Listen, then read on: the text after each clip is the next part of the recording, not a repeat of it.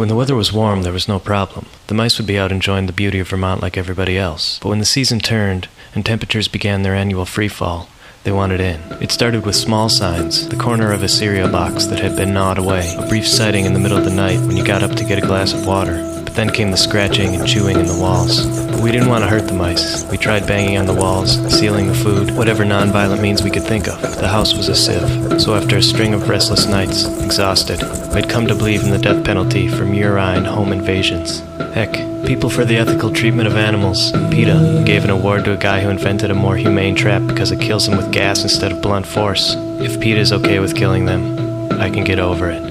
For $1, I picked up a 4-pack of traditional mouse traps, a small piece of wood with a simple metal spring that amounts to a tiny, blunt mouse guillotine. This is what is known as the spring-loaded bar mousetrap. It was apparently invented by a guy named Hiram Maxim, who also invented one of the first self-powered machine guns in the 19th century. The first night I was awoken by the clap and rattle of the wood trap. I jumped out of bed, and a not-quite-dead, writhing mouse was caught in the trap. And the mice in Vermont are not the gray, black-eyed monsters I remember from my native Wisconsin. These were deer mice, brown fur coat, the white patch on the breast, big ears, and big eyes, like little, tiny, fuzzy deer.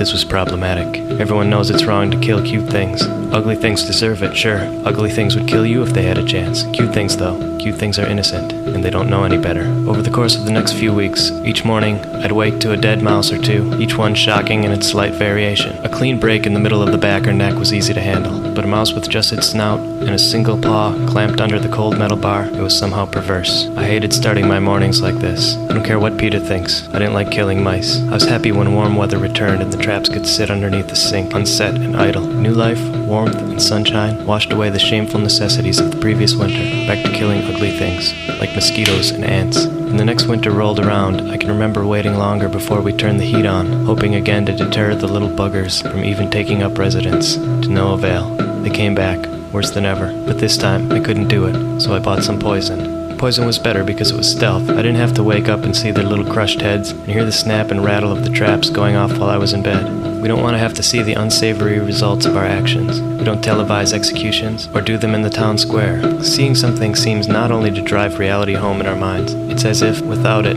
there is no reality. It's like the old saying about a tree falling in the woods, and if no one is there to hear it, does it make a sound? It's as if the only thing we ever object to about the results of our actions is having to perceive them. Winter turned to spring once again, and then to the heat of summer. And just as the mercury inched up into the 80s and 90s, I noticed something. A slight odor. Faint at first, then increasing.